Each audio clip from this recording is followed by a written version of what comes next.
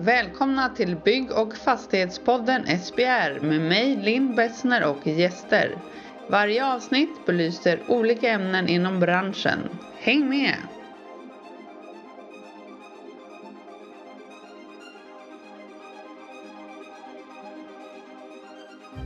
Välkomna till 5:e avsnittet i SBRs podd.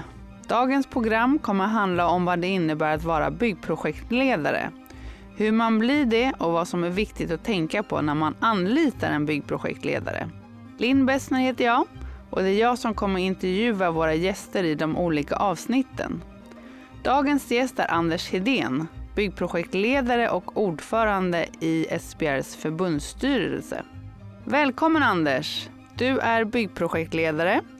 Berätta lite om din bakgrund som byggprojektledare och hur kom du in på att bli det? Tack för att jag får vara med här, Linn. Jag ska försöka beskriva lite grann då hur jag hamnade här. På den tiden jag gick i gymnasiet så fanns det en 4-årig gymnasieingenjörsutbildning som jag halkade in på. Och den innehöll också lite krav på praktik under sommarloven. Aha, vilket sommarlov. Ja, det var lite kortare sommarlov då än vad andra fick. Men det var en väldigt bra utbildning för övrigt. Hur som helst, efter den här utbildningen och militärtjänstgöring så fick jag ett jobb på ett företag som heter Kommunbygg i Stockholm. Vilket var Stockholms kommuns eget byggbolag som bildades ur det som idag heter Svenska Bostäder. Okej.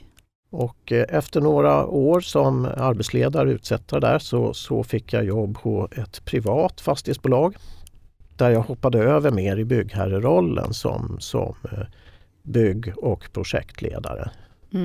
Och det var väldigt, väldigt lärorikt för det var alltså arbete i den fastighetens egna fastigheter så att man fick ju feedback med en gång ifrån boende där. Ja, bra. Efter det så hamnade jag som anställd i ett konsultbolag och där växlade ju arbetsuppgifterna beroende av uppdragen.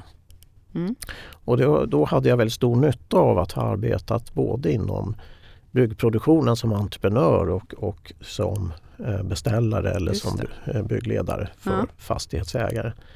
Och för cirka 10 år sedan så startade jag ett eget konsultbolag som jag driver fortfarande. Vi har en ganska bred kundbas och hyfsat stora uppdrag inom projektledning och kvalitetsledning.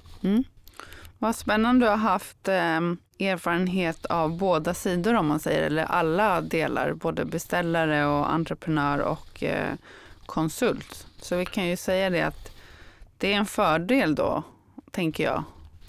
Ja, alltså man kan ju ta sig fram på lite olika sätt. Och för mig har det varit en framgångsfaktor att jag har kunnat se det här från olika sidor. Precis.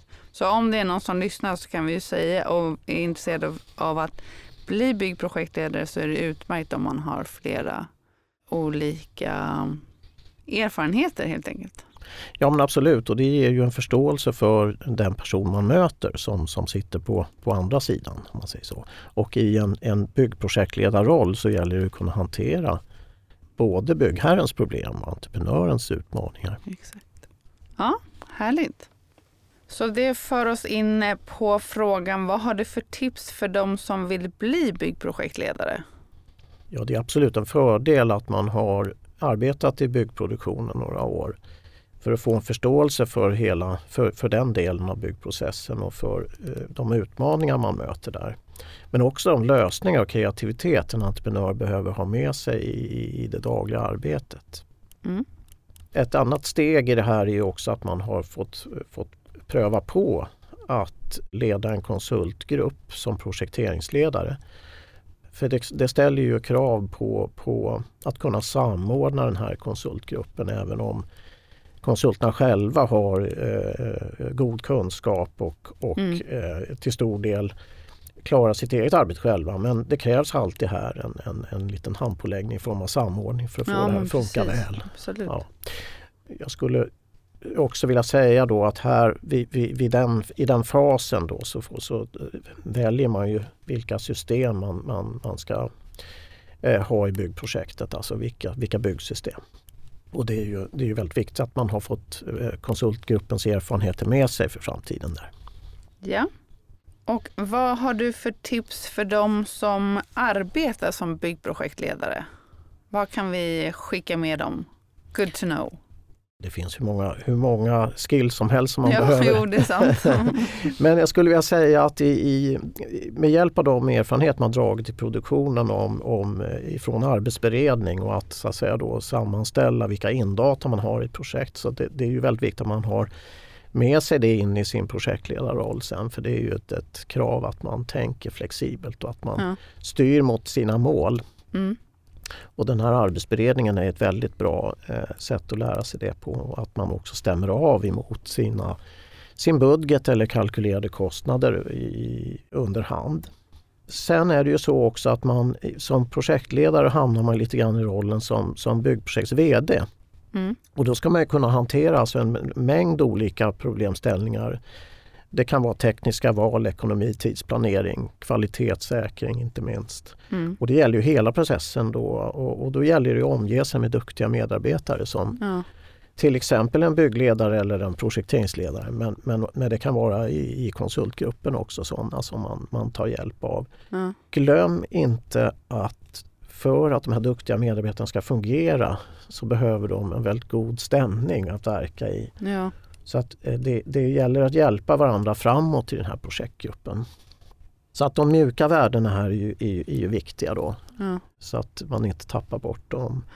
Det gäller också att fokusera på delmål ganska tidigt så att man har fokus med sig hela tiden på att man ska nå dem. Och det gäller att också inte springa för fort här åt fel håll helt enkelt. Att man vill nå det här slutmålet så väl att man tyvärr startar och springer i fel riktning. Mm. Det låter som ett väldigt bra tips. Ja. Slutligen här när det gäller beställaren då så gäller det också att man ska försöka engagera beställaren i projektet så att man är lyhörd då för vilka kravformuleringar som fanns från början men också de outtalade kraven. Just det. Ja. De kan ju dyka upp här över tid eftersom beställaren kanske inte själv har tänkt på dem riktigt från början. Och med det sagt också så kan det vara så att beställaren springer lite grann fel ibland och då gäller det ju att rädda beställaren från beställaren själv. Ja. Så att det är väl också ett litet tips att tänka på. Och som vi kommer till lite grann senare här också så glöm inte gå på kurs ibland. Just det. För att bibehålla och se, det kan ju även om man har varit byggprojektledare länge så kan det ju alltid ha uppkommit till exempel nya best practice och man får ju alltid nya inputs från de man träffar, eller hur? Ja, helt rätt och det är också så att man jobbar ju på rutin och det är klart att de här systematiska metoderna man har med sig sjunker undan lite grann och när man går på en kurs och träffar andra människor så kommer det här upp till ytan igen. Mm. Ja. Härligt, så både mjuka och hårda värden och spring inte för fort utan hellre titta igenom det innan du börjar springa helt enkelt. Absolut, ta ut utgångspunkten och riktningen och sen springer man. Ja. Vad bra, tack. Vad är viktigt att tänka på när man som beställare anlitar en byggprojektledare då?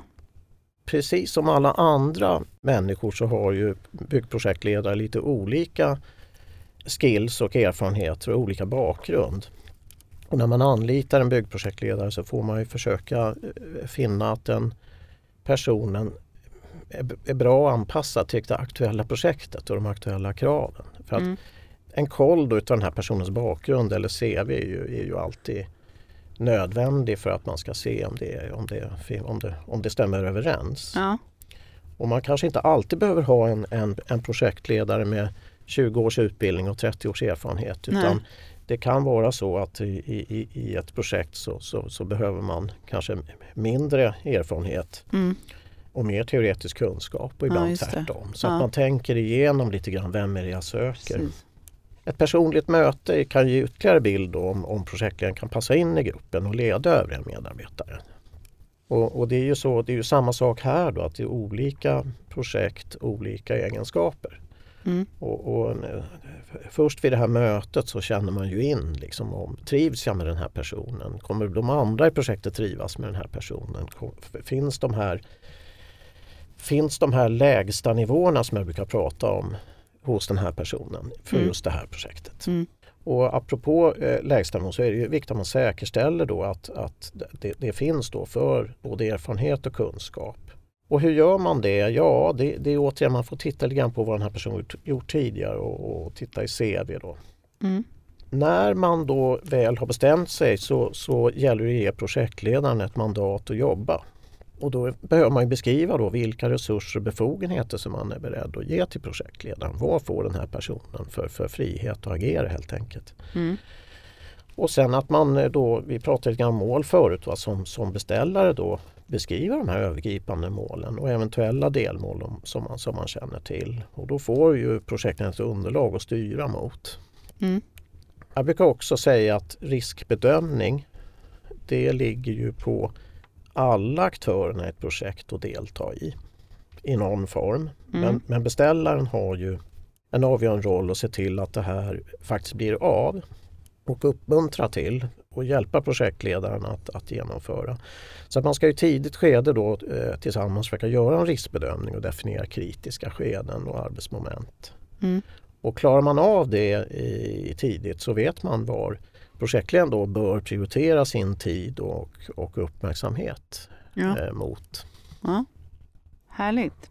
Och det skiljer sig, vad jag förstått, lite från att anlita och använda sig av en byggprojektledare om man är en privatperson i byggherren eller om man är beställare. Kan du alltså om man är privatperson eller om man är företag så att säga.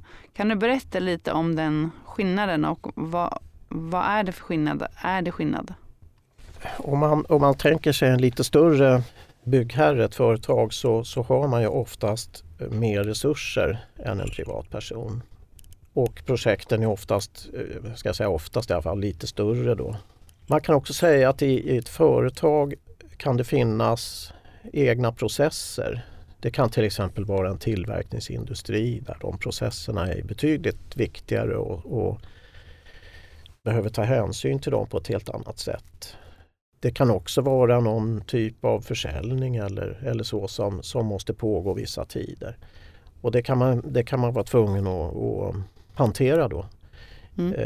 Inom industrin är det ju inte ovanligt att en rubbad tillverkning till exempel skulle kunna kosta byggprojektet ett par gånger om. Ja. Alltså byggprojektets värde egentligen då. Ja. Så att det gäller att hålla reda på där. I ett projekt som en privatperson står för så kan man ju säga att det handlar ju ofta då om någon villa till exempel eller liknande. Och det är ju en livsinvestering man gör i det projektet. Så att privatpersoner har kanske inte riktigt samma marginaler och tänker lite annorlunda. Och visst, det varierar, men ofta tycker jag att man ser att marginalerna blir smalare för en privatperson än för ett företag. Jag nämnde ju aldrig det i inledningen, men du sitter ju också med i SBRs expertgrupp för byggprojektledare.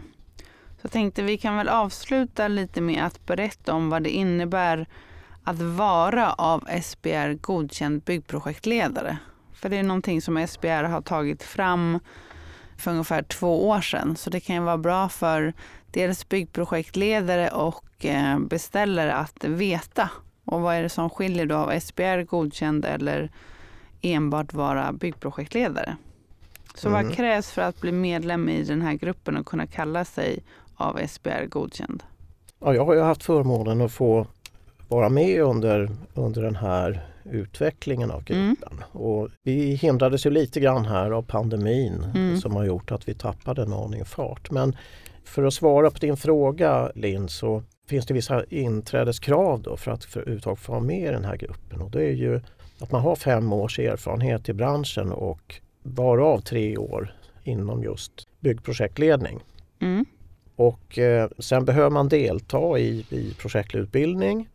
Utöver de här kurserna då så behöver man ju det här godkända resultatet från tentamen.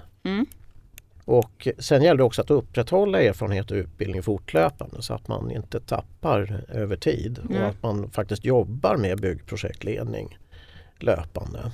Och det finns det då sätt att rapportera det då till gruppen. Och då kan man säga att genom SBRs antagningskrav, utbildning och erfarenhetsbyten som man kan göra inom SBRs nätverk, så hoppas SBR att kunna bidra och förse branschen med byggprojektledare med en säker lägstanivå framförallt, till skillnad från de som inte är medlemmar. För att det är vissa krav på dels kunna kalla sig av SBR godkänd och att man måste bibehålla sin kunskap under den här perioden som man blir godkänd, om man säger.